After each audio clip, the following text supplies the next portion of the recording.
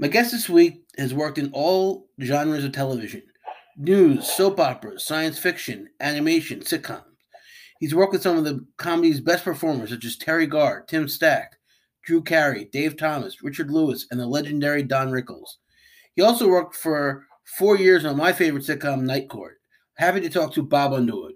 Hi, Ian. How are you? You were born in Harrisburg, Pennsylvania, correct? I was born actually in Wilmington, Delaware, but the family was in Harrisburg, and I guess Wilmington was just the nearest hospital. And do you remember what your first favorite television shows were? Oh, God. I haven't thought about that in a long time. My first favorite television shows. I liked the goofy sitcoms in the early cities, Get Smart and, Hogan's Heroes, things like that. And then always Star Trek. I watched almost everything. I mean, back then, some of your favorite shows, they didn't even need to be the highest rated to be very popular, because the ratings for the highest shows were massively more than watch the highest rated shows now. So, you look at shows that got canceled after 2 years, and if you look back at the ratings they had, they were getting like 40 million viewers, but back then it wasn't enough. So you can remember a show fondly that went off the air after only 2 years. Yep, Star Trek is an example of that. Yeah, I loved Star Trek. I was not considered old enough to watch the first season, so I watched. I started watching it in the second season, and became a big fan. So my TV watching at the time was it was Star Trek and Get Smart, and a lot of the detective shows I liked too. I was not quite as much of a TV junkie as a lot of the people that I ended up working with. I liked it, but when I started working in television, I discovered that a lot of the people I knew were really obsessive about television. I mean, they had wanted to work in television from the time they were little kids, and I won't say I fell into it, but I got the idea to work into it later on, and it wasn't something where when I would bump into somebody that I had seen on TV, I wasn't thunderstruck quite in the same way that they were, because my interests were a bit more diverse at the time. I was probably more focused on the news when I was a kid. I watched a lot more news than a lot of the kids that I knew, and I looked up to people like Walter Cronkite and and others whose names you wouldn't remember now, Edward R. Murrow, people like that, because I thought of them as being really doing important work at the time. Huntley and Brinkley. Yeah, and Susskind, and there's a whole bunch of names that it would just sound like nonsense syllables to people now. But and I was like, probably the first time that I met anybody that I really was kind of flustered by a little bit was Walter Cronkite, when I ended up working at CBS after going there after graduation. But I got used to it after a while, but I never had that. It's like Don Rickles. I had seen him many times on TV, and I thought he was hilarious. But a couple of the other people I knew who worked on that show, they were really kind of taken aback. Wow, this is the legendary Don Rickles. I said, yeah, he's hilarious, but he's also just a funny, nice old guy. So that helped me a little bit, and once I started working in television. What college did you go to? I went to the University of South Florida, which is in Tampa, in the film department, but the film department, actually collapsed while I was there. And I ended up studying a lot about television, in the meantime. So when I moved to New York right after college, I started working, pretty quickly in various television things, simultaneously in news and as a PA on, like Broadway shows and things like that. And then through CBS, I learned of the opening on a soap opera where, I had never actually seen soap operas except kind of playing in the background. My little sister would watch them. So I was kind of fascinated by them. I knew how, powerful they were. People would, just drop everything and run to watch them. And, it seemed like a nice, cozy environment. You go there, and there were all these, fun people having a good time, a lot of job security. People had been doing them for decades and anticipated doing it lots, for decades more. And it seemed very appealing at the time. So I segued into writing first for the soap operas. And that was Rituals, or was that a different show? No, it was a show called Guiding Light, okay. Which was at the time the longest running fictional program on broadcast. It actually started out on radio before going to television, and it had been going, I don't know how many years at the time, but it had run for like 70 years by the time it was done, which is a very long run. Yeah. When you worked at Radio City Music? I did, yeah. Were you there when they did Night of 100 Stars? I was, yeah, although I didn't really work much on that because I was working simultaneously at CBS News at the time, and so I was very young at the time, so I would often go days without sleep because I would work on the night shift and then go to Radio City. I worked there during the Grammy Awards and the Christmas show and the spring show, and I was there while they were doing Night of 100 Stars, but I wasn't there that actual night where everybody was there. So then you left the Guiding Light and you went to Rituals in '84? Well, I left Guiding Light and then went to work in Mexico on a telenovela. And after coming back to New York, then I went to LA to sort of start all over again. When I was on Guiding Light, there was a big change in the producers there. A producer from a show that had just been canceled came over to make Guiding Light, and basically let go all the writers and several of the producers, and just a number of the cast, and to put as many people as possible on the show that she had recently produced. And sort of rather than trying to keep myself alive there, it's a long story, but I took this opportunity to go to Mexico and do a show. And then when I came back to New York, that's when I went to LA to work on. I really had no jobs when I came out to LA. I came out to LA and then got a job briefly on Rituals, and from there started doing spec scripts for sitcoms. Did you speak Spanish? I spoke it while I was there a lot better than I would speak it here. I found that when you go abroad and you're living amongst the people, you'll suddenly find yourself knowing words you didn't know that you knew. I don't know if you've had that experience, but it's really interesting when you find yourself there doing that. It wasn't really that necessary because everybody that I was dealing with spoke Spanish. It only became necessary when I would walk out into the city and the countryside, which whenever I travel, that's what I do. I love walking around on my own and exploring the places. But I had people with me most of the time, who spoke English very well. And this is a popular telenovela? I don't know. I never saw it. We were redoing a classic telenovela that had been done several times before, one of the most popular ones. And we did a version. I think Eric Estrada ultimately starred in the version that we created. How much of what I wrote stayed in the show, I don't even know because I never actually saw it. But I was told it was fairly popular at the time. I mean, I was working for a company that did just an enormous amount of material. They were doing movies and sitcoms and game shows and telenovelas, and they also did networks. It was just massive. It was like imagining several studios and broadcast networks all in one company. Right. So I don't know if this is the chronological order, but the order of airing of some of the spec scripts. You were a Facts of Life episode? I did. I had actually written a spec Facts of Life, which they were going to produce, and then decided not to for whatever reason. And then basically assigned me another story or brought me in to pitch out other stories. And I don't really remember if the one that I did, was one that I pitched to them or somebody else pitched. But it was a nice experience, and I did a episode of Charles in Charge, and I wrote a spec for Twilight Zone, which was the first revival, which they brought me in on while it was at CBS, but didn't actually produce until it then went to syndication a year later. So then how did you get the job in Night Court?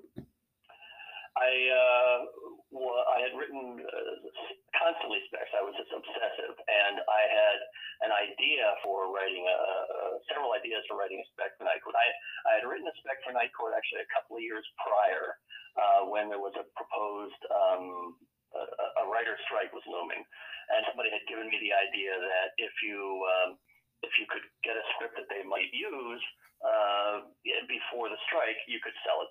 It's completely wrong idea, and that wasn't true at all, but I had it in my head. So I wrote, I think, like 4 scripts in 5 days, and one of them was a Night Court. Like I said, it was young and very, I could go without sleep at the time. It's just that the creator of the show had actually read the script and thought it was lacking, which it was, but there was some funny stuff in it. So when I say that as backstory because it helps when you get to the later part. I was in line to get a job on a show, which is not even worth mentioning now because it's like I went in and working on the show. And as I was waiting to hear, will I get the meeting, I was very anxious and just saying, well, should I write something else just in case? And my agents just sort of to mollify me said, well, yeah, write something else. I thought I'd do a Cheers or a Night Court or Family Ties. And they said, well, just knock out a Night Court. So I did. I wrote a Night Court and got it to Linwood Boomer, who was a producer at the time or just about to be a producer, who got it to Reinhold Weege, who was the creator of the show. And Reinhold liked it. They brought me in. We talked, and I just got hired that same day. And so I worked, I think it was the 4th season, but I was uncredited for most of the season because I was a staff writer. And even though I had a couple of scripts in that season and a lot of my ideas, a lot of my work showed up in it, my name doesn't show up in it that much, but I probably got landed more pitches that year than in any other because I was young and just didn't have anything else going on. I spent all my time coming up with ideas for the show and scripts. Oh, well, I worked on all of the episodes in season 4, and everybody did. I mean, the thing about working on these shows is when they're room written, they're written by a room full of people. Basically, every script is kind of gang written by everybody, and one person's name is on it, but that person is just as likely to have an effect on a script that they're not credited on as on one that they are credited on. And that's just the way most sitcoms and a lot of dramatic shows are written that way too. Everybody's sitting around and they're beating out the story, and then one person is chosen to actually script it out. And obviously that person is going to have a large influence on the way the script turns out. But everybody else, their footprints and their style will show up in it as well. You're credited with first credit is one of my favorite episodes, Death of the Bailiff. That was a script I'd written on spec. I think we took the B story out of that. There was a B story in which Bull was followed because he had died and come back to life. He earned a bunch of followers who thought that he was that. And I did not write that. I had written that spec, and there were a bunch of jokes. There were like what we would call dummy court cases where somebody would show up at the court, and everything that wasn't used initially ultimately got used over the next few years. But thank you. I enjoyed writing that, and it was well received at the time. Yeah, I'm on a Night Court on Facebook, a fan group, and there was I'll shout when it measures 11 was like I was like one of the few people who remembered the whole line that Art said to Bull that he thought was, and thou shalt have treasures in heaven. So, it's funny because now that you mention that, I flash back to the moment when I pitched that in the room as and it seemed so natural at the time, but we weren't sure that the audience would get it, so we scripted it out. That he says that line, Art says that line, and then they slowly repeat it to figure it out. And I think it was Arquette who told us afterwards that they were way ahead of us because the minute he said, "I'll shot when it measures 11," I think the audience went nuts. And then we had this 30-second thing where we're explaining it all to people, and as John pointed out, it was totally unnecessary because the audience got it, but they were in the, it was already scripted, so they're not going to stop and not go forward. So it was an interesting memory. Interesting that you would point that out because it was a very specific thing that I recall from that week. And then I remember I was 10 years old when I saw this, The Heart of Stone. It was just 2 women in lingerie. I just remember that episode for that. Yeah, that was it was funny because I liked how funny that episode was, but it was also so broad that some people, I think at the time, thought I was the ultra broad guy on the show, but it was everybody. I mean, it was just full of very racy jokes, and some of them were mine, but a great many of them were other people's jokes as well. And at the time I was almost a little embarrassed, but then it was received so well, and then people liked it afterwards that I thought, okay, that's great. We did a good, we were not really trying to do anything that was multi-layered in that episode, but what we did very well. I have to say that. Yeah. And I always love when Harry Anderson would give his Harry speech that would solve the problem at the end, and you did a good job writing that too. Yeah, we always. You're reminding me now, and like I'm going back in my memories. We always had fun with those, but it was also difficult because we wanted to punctuate them with a joke, and sometimes the joke at the end was not necessarily the best joke, but it was the one that summed up the theme of the show best of all. And I remember changing a lot of those as the week went on and trying different things. And sometimes we did better than other times. But a lot of people, I remember at the time, thought of the show as this broad burlesque kind of thing. I think John used the word burlesque at one point. And it was in kind of a way, but it was also, I remember Riney telling a story of being on the golf course once, and somebody said to him, "Oh, you have it easy over there. All you have to do is be funny." Or maybe it was somebody else who said this. I just know it was a quote of one of the producers. And he didn't say anything back because he just felt like, well, that's how they feel. That's fine. But the truth is we do a lot more than just be funny. I mean, when you're being funny, when people are laughing at something, it means they're connecting to it on some level. And if it's about, getting through some pain or getting through some conflict, and you make them laugh, you've actually done something that is more difficult to execute than just a straightforward, make somebody cry or make somebody angry about something, all of which I had to learn how to do in writing the soaps.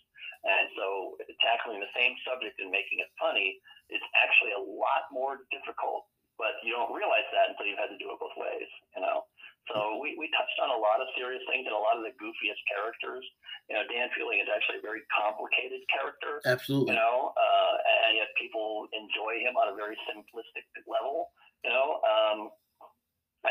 I guess that's one thing that makes shows like that effective. If you can enjoy it without thinking deeper, that's great. But if you are thinking a little deeper, you can enjoy it even more. Right, and you used Roz a lot. You wrote a lot of episodes about Roz, the Night Court Before Christmas, Pen Pal, Auntie Mame. This is a very good character that some others neglected. I loved the character of Roz. She was also a very complicated character. And for a while, I remember somebody saying that I was kind of the go-to guy for Roz. And I wasn't sure if it was, people were not as necessarily certain, like, because she wasn't the main character. It's like everybody wanted the Dan Fielding stories, whether he's impotent or something, because it's going to be hugely funny.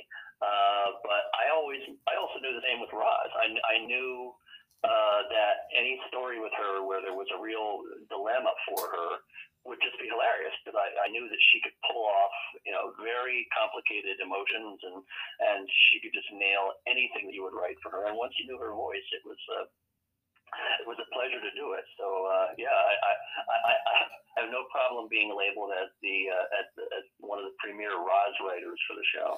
It's a great character. I love you didn't write the episode, but the Constitution episode when she goes into diabetic shock. Oh yeah.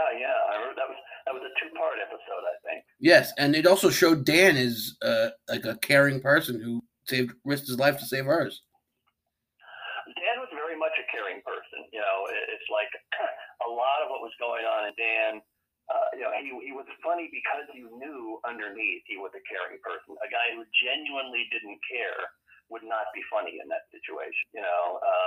I say that, and then somebody can easily say, "Well, what about Mr. Burns? He's also funny, but he doesn't care." But Dan, you saw him struggle with things. You saw him feeling pain.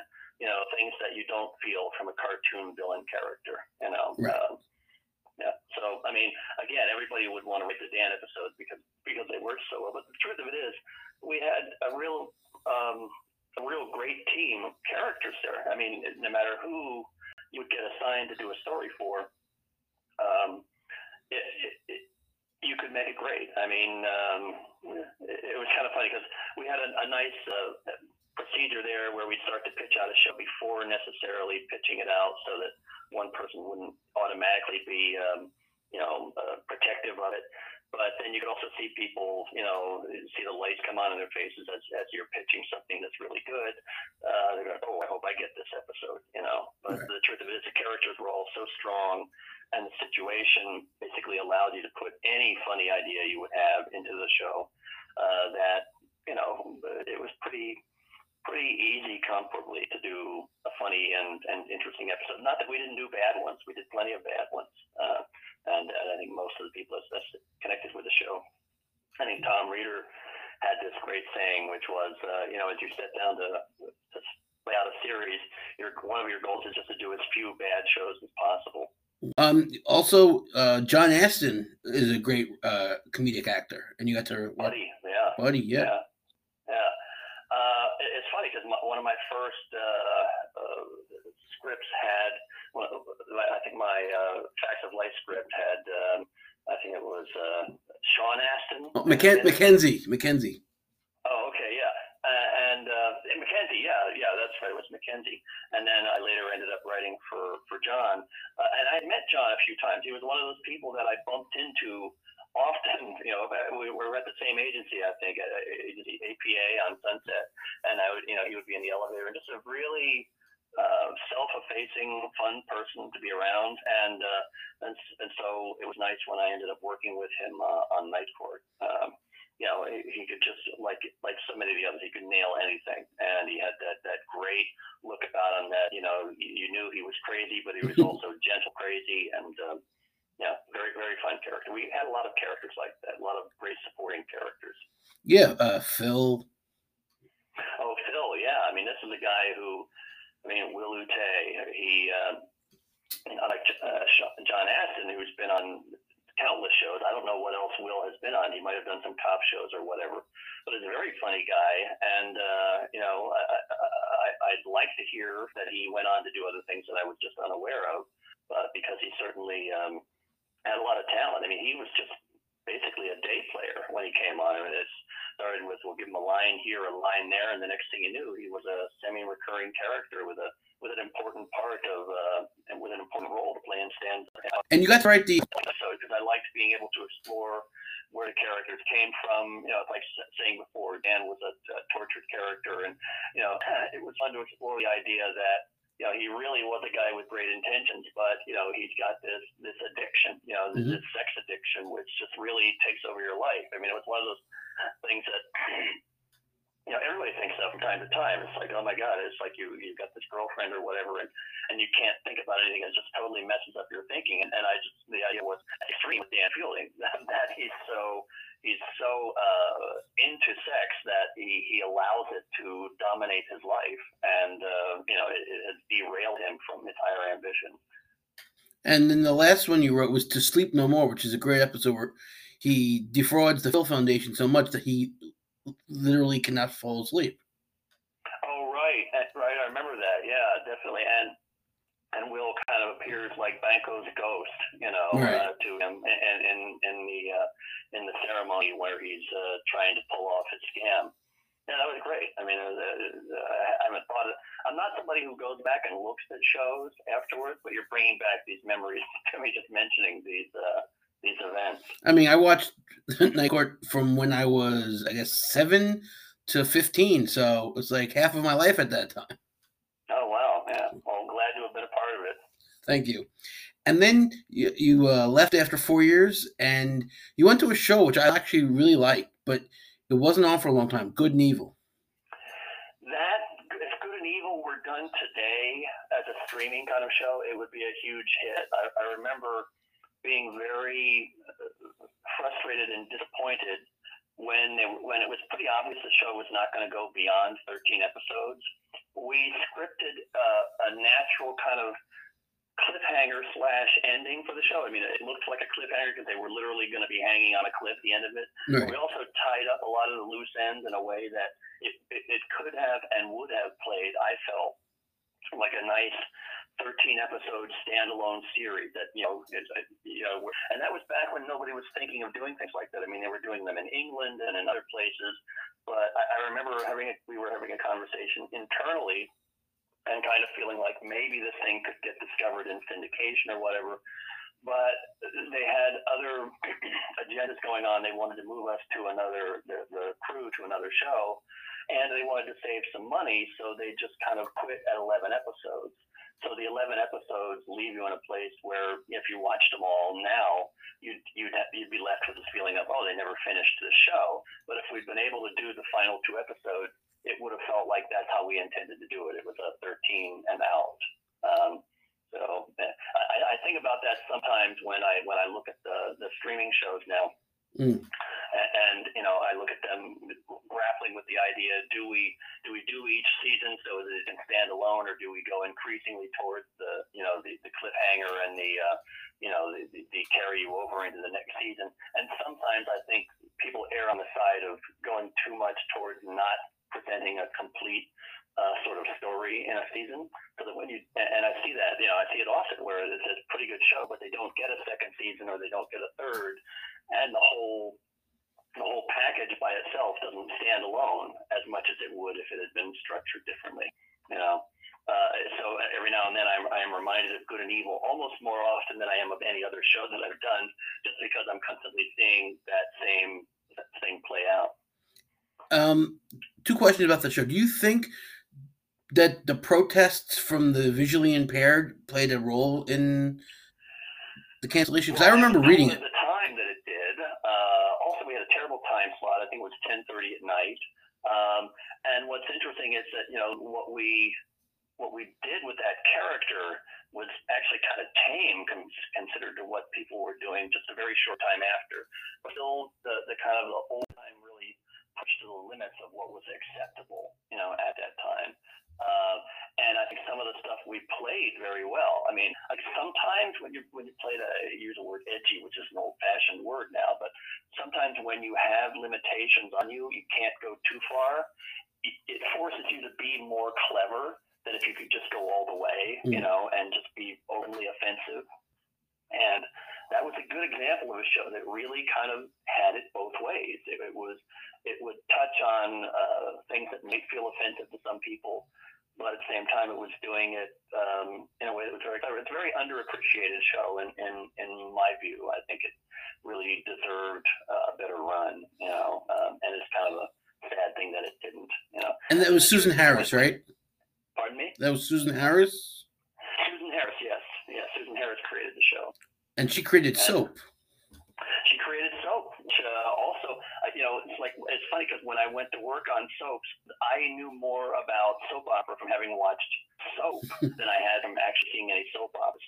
Right. And when I got into the soap operas, I actually was able to relate to them initially because of the comic books I had read as a kid, Spider-Man and things like that, where they could get very soap opera-like, in terms of the relationships with the characters and the dilemmas that they had, and the fact that the story would never end.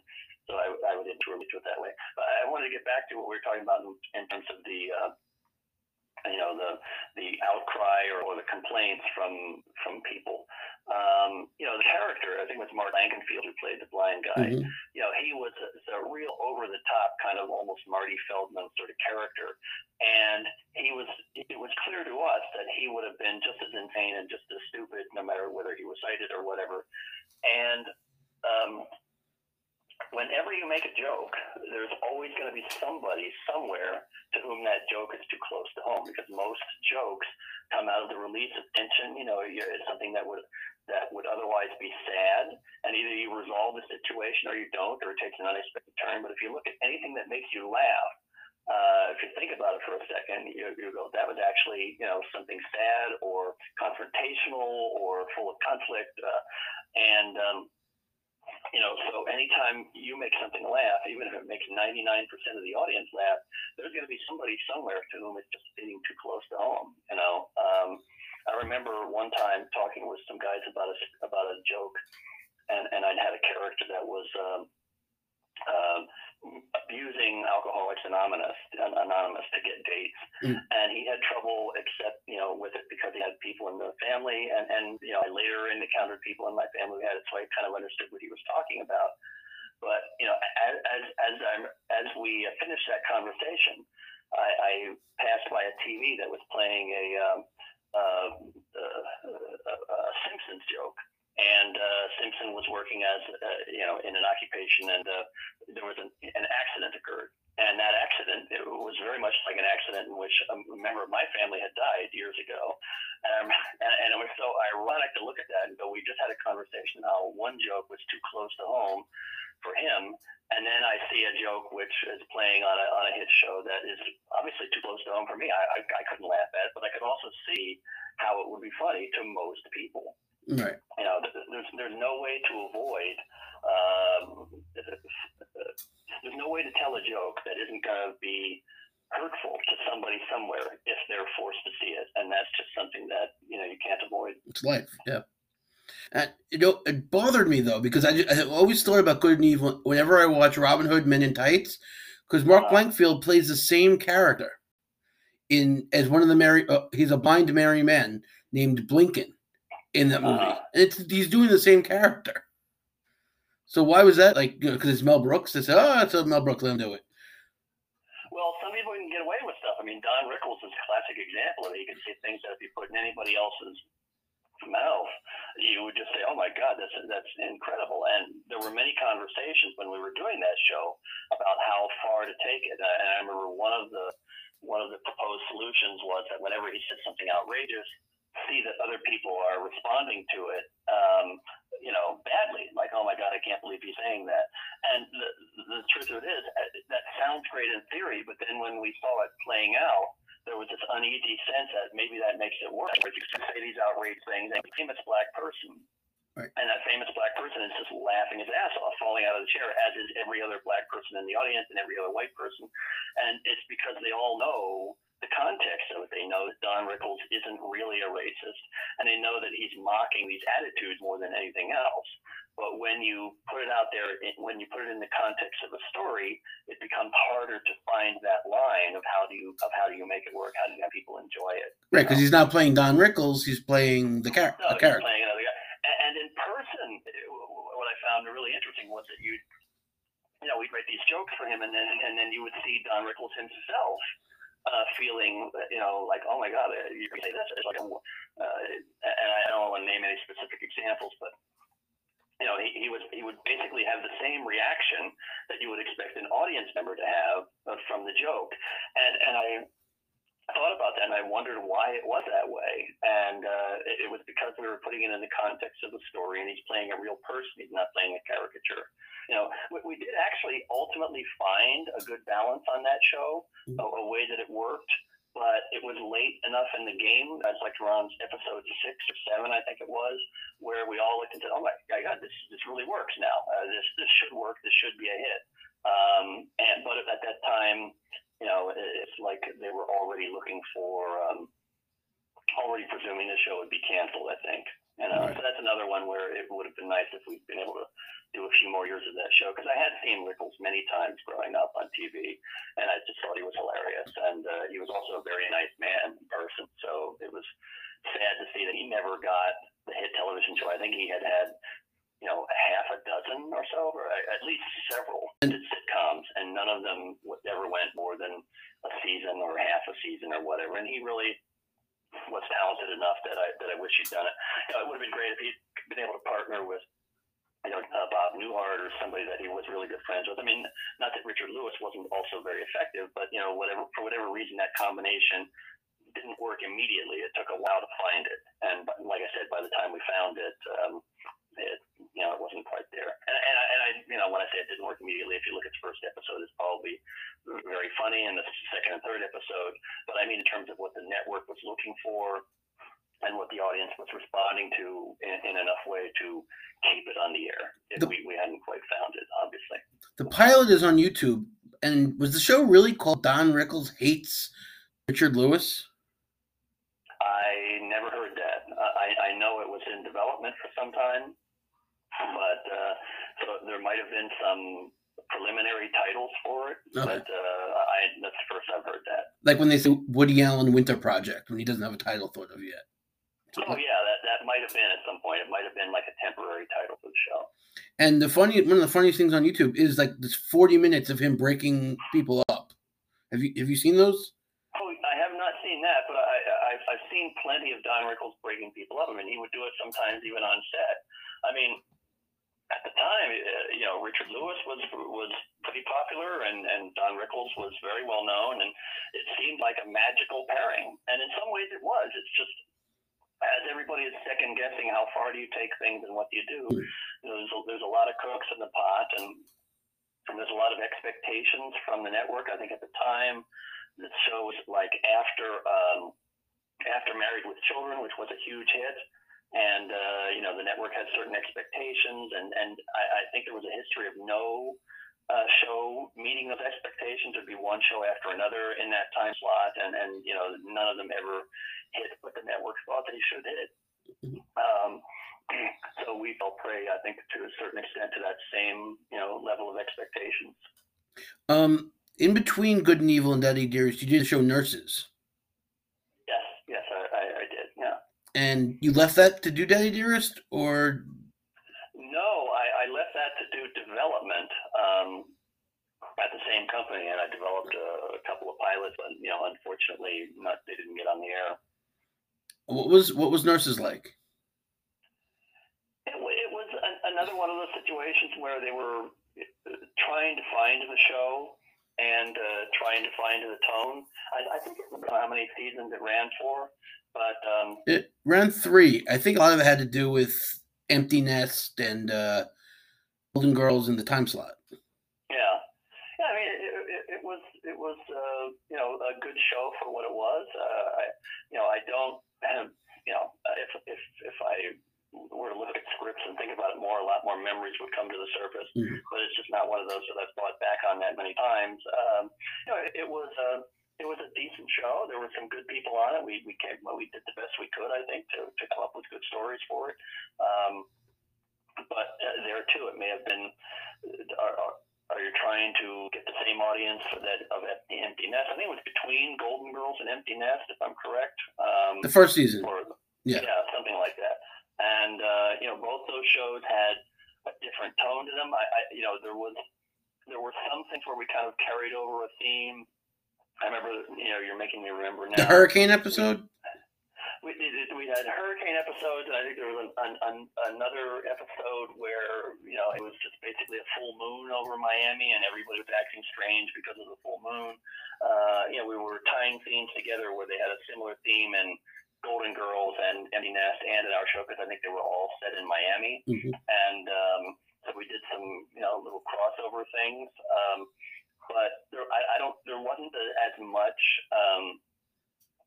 conversation between the staffs of the shows as there might have been, you know, to make that happen on an ongoing basis. And honestly, if I were on Golden Girls, I don't know that I would have wanted necessarily to, you know, do that much crossover in Nurses, which wasn't as successful, didn't have quite as, you know, ardent a following.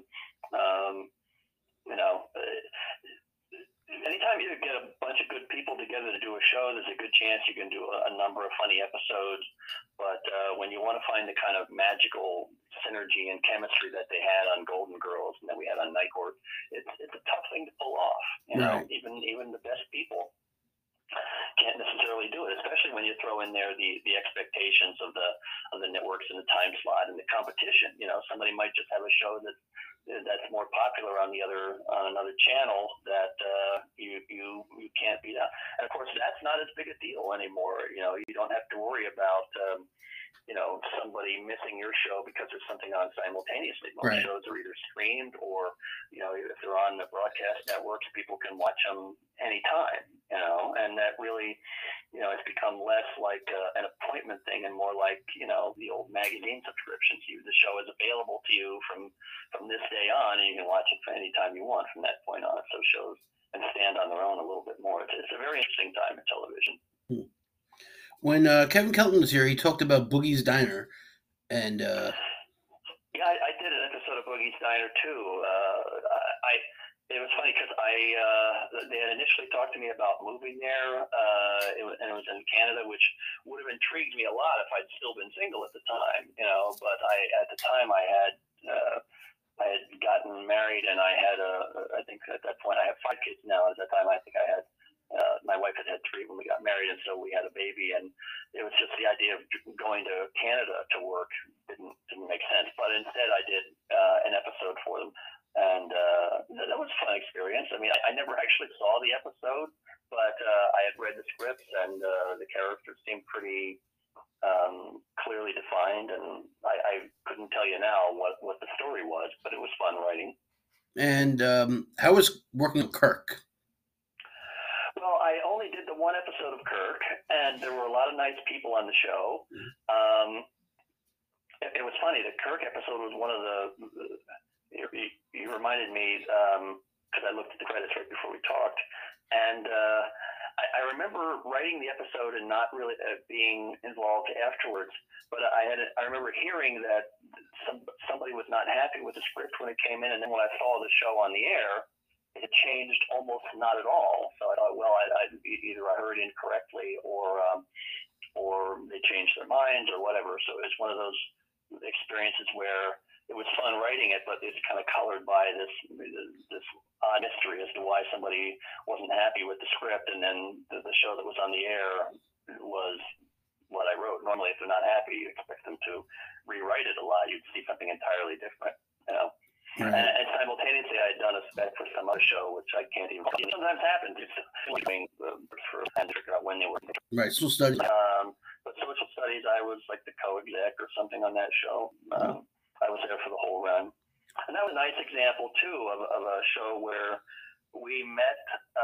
We were on after some hit show. I forget what it was, and we had meetings level, and we had a certain amount of audience interest, and canceled us in because they weren't happy. So they placed us with got essentially the same ratings, and I don't know what happened after that, but it was a good example of the expectation for your rating versus what you actually get has a lot to do with what they consider the show to be a success. And of course, I don't know what the ratings were for the show at the time, but they were probably higher than a lot of the shows you see now. I mean, I'm amazed when I look at the projected viewership of shows that appear to be $10 million an episode budgets, and they say, well, it had 900,000 viewers last week, and say, oh my God, how can you possibly afford that? But of course, it's a different model now. People are paying for things, and if somebody's going to pay $180 a year to get Amazon or something, and a large part of the reason they're watching it is because they like this show or that show, then it's worth it. You can have a high budget show for a real and Social Study. I didn't watch when it was on. I was in college. I don't remember it, but I just saw Julia Duffy. She's great. She's so hilarious and a really nice person. I regretted not being able to do something else with her. And there too, I mean, the show Bonnie McFarlane was very funny. We had several kids that were very funny. I mean, they're adults now. They've gone on to do movies in some cases. Yeah, that show had a lot going for it, and it was just bad that it didn't go further. And you worked on Nightstand. Nightstand, that was a funny show. Yeah, very low budget show, and Tim Stack is a hilarious person, and his character Dick Dietrich. He just start talking and make you laugh. I mean, he's playing almost anything he plays, but I think that may have been the perfect character for him. Were you there when he was on Night Court? I was for several episodes. He was a semi-recurring character. He didn't always play the same character. Right. We had him as the same character a few times, and then we had him as different characters other times.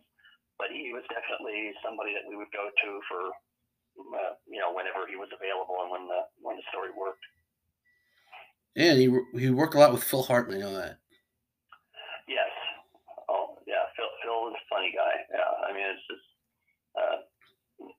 everybody who worked with Phil will tell you he's funny. Yeah. He was funny. I mean, it's sad how he passed so early. And on Nightstand, Larry Strother and Gary Murphy were there. Is that correct? Yeah. Well, actually, Larry Strother was there. Okay. He and Gary had separated at that time. And so Larry was there on his own. And Howard Stern had something to do with that, or it was just after his show on E? I heard a number of the guys on the show had worked for Howard Stern.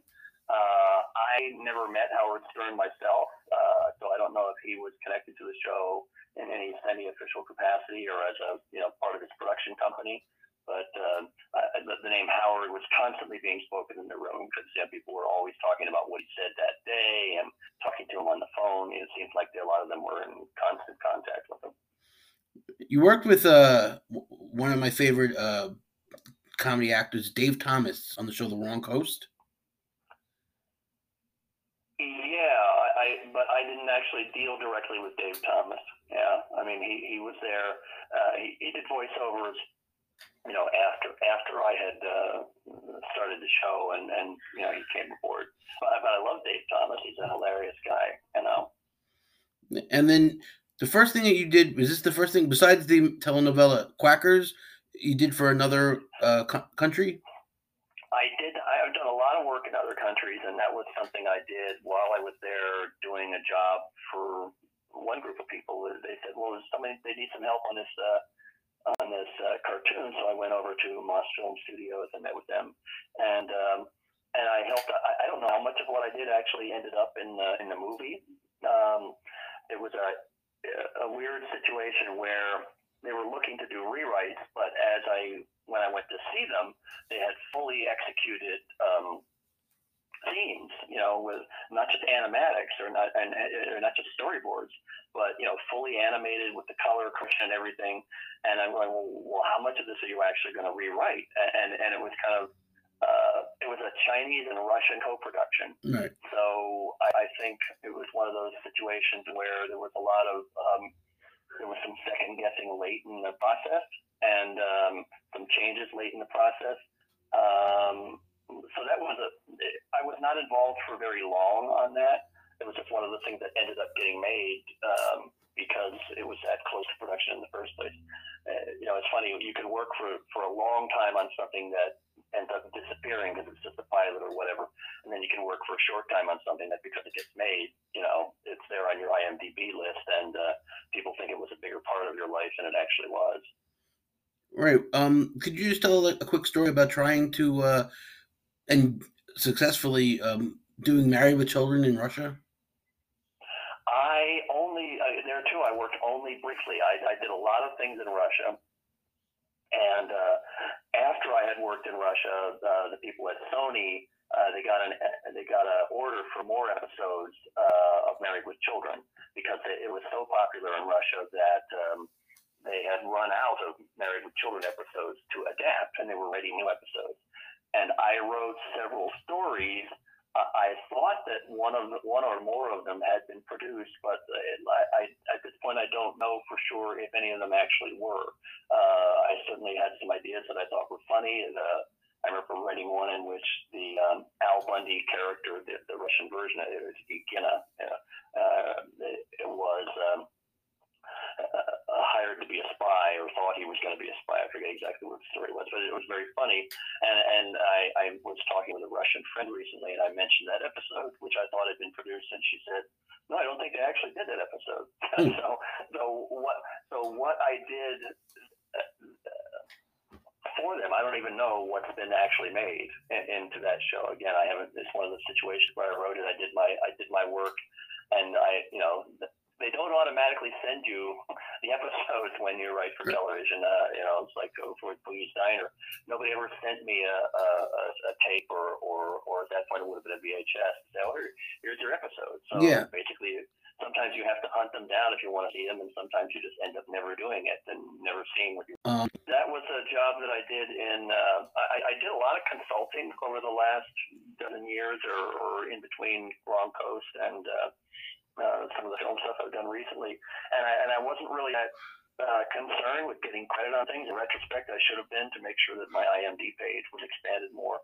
But that was one of those situations where I had consulted with these people in Russia and in Uzbekistan on a couple of projects. One was set during the blockade of St. Petersburg during World War II. It was a nice story. I hope they do it eventually. And the other was this. Story, a very good story that they had before they were a guy who works for an anti-terror squad, and he becomes increasingly concerned and ultimately convinced that his brother is his estranged brother is one of the terrorists, and how to deal with that.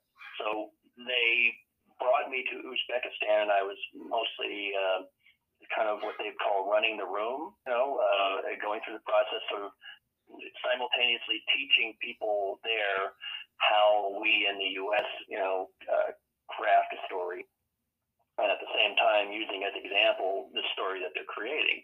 And it just, as it happened, they ultimately ended up making the movie. So that was a nice experience. I was not there for any of the production, and they were doing something I haven't seen. I have spoken with those people. I'm still in contact with the director and the producer, and several times they've said, "Well, we'll get you a link to the movie at some point." And I just haven't pressured them. They probably had a link ready, and I just haven't pressured them to do it. I up until the coronavirus, I would see them periodically if I went to like the Berlin Film Festival or Cannes or something, and they would always be there, and it's always nice to reconnect with people.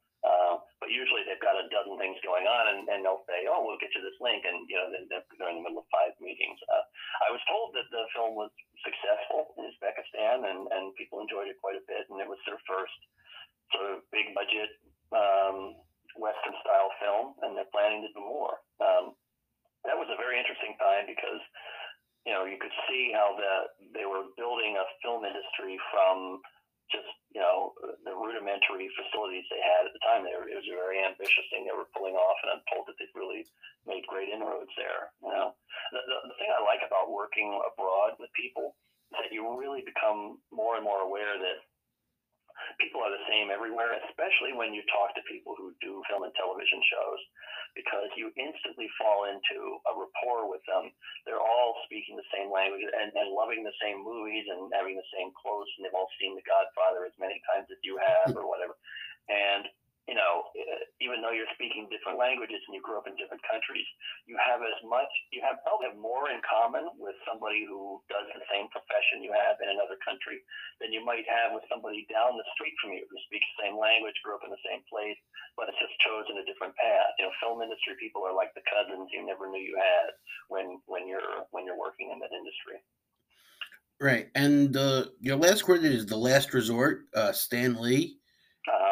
And now, was that a movie that got made? Because I couldn't find anything else about it. It had not been made yet, so far as I know. It was on track to be made quickly, I was told initially.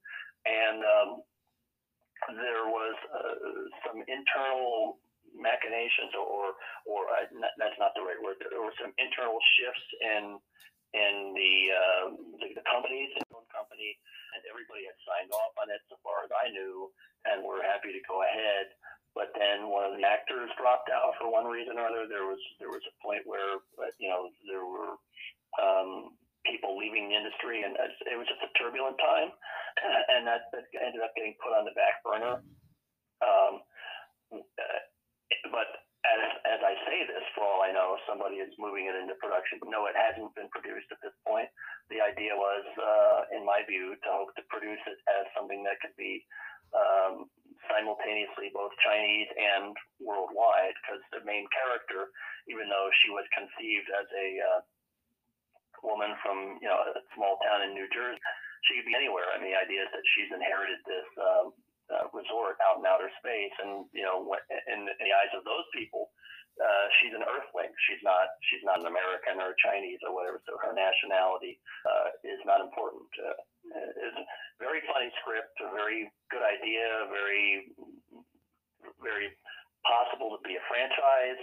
So I'm hoping much that it will move forward. But at the moment, I don't know if it's have any immediate plans to produce it. Oh, I thought maybe it had something to do. I'm sorry. I thought it had something to do with maybe Stan Lee dying. No. Actually, it was written. It's one of those situations where by the time it was purchased, it was kind of a sad situation. I had worked with Stan on and off for years. I mean, we first talked about that project 1997 or 98, I think, and revisited it several times. And initially it was going to be a sitcom. Literally, I remember looking at the notes and seeing that we were talking about Shelley Long, to play the initial part, and then and funny, at the time there were no big science fiction space things on the. I think that literally the year we did it, they re-released the Star Wars movies, and there was rekindled interest in that. So initially we were thinking of it as sort of a British, sitcom, like can't think of the Fawlty Towers in outer space. Yeah, so that was one thing. That was one thing we called it, actually, Fawlty Towers in Outer Space. And that's why going back to my original notes, we were thinking of John Cleese kind of character who basically runs this hotel, and he's being squeezed by a quote Donald Trump kind of character who's trying to shut him down. And of course, that was when Donald Trump was just a hotelier, and a real estate guy. And it evolved as more big budget science fiction shows were being created to be a bigger budget sort of thing where we're really creating a world in outer space, and it's a live action thing with big budgets, and the tone of it was very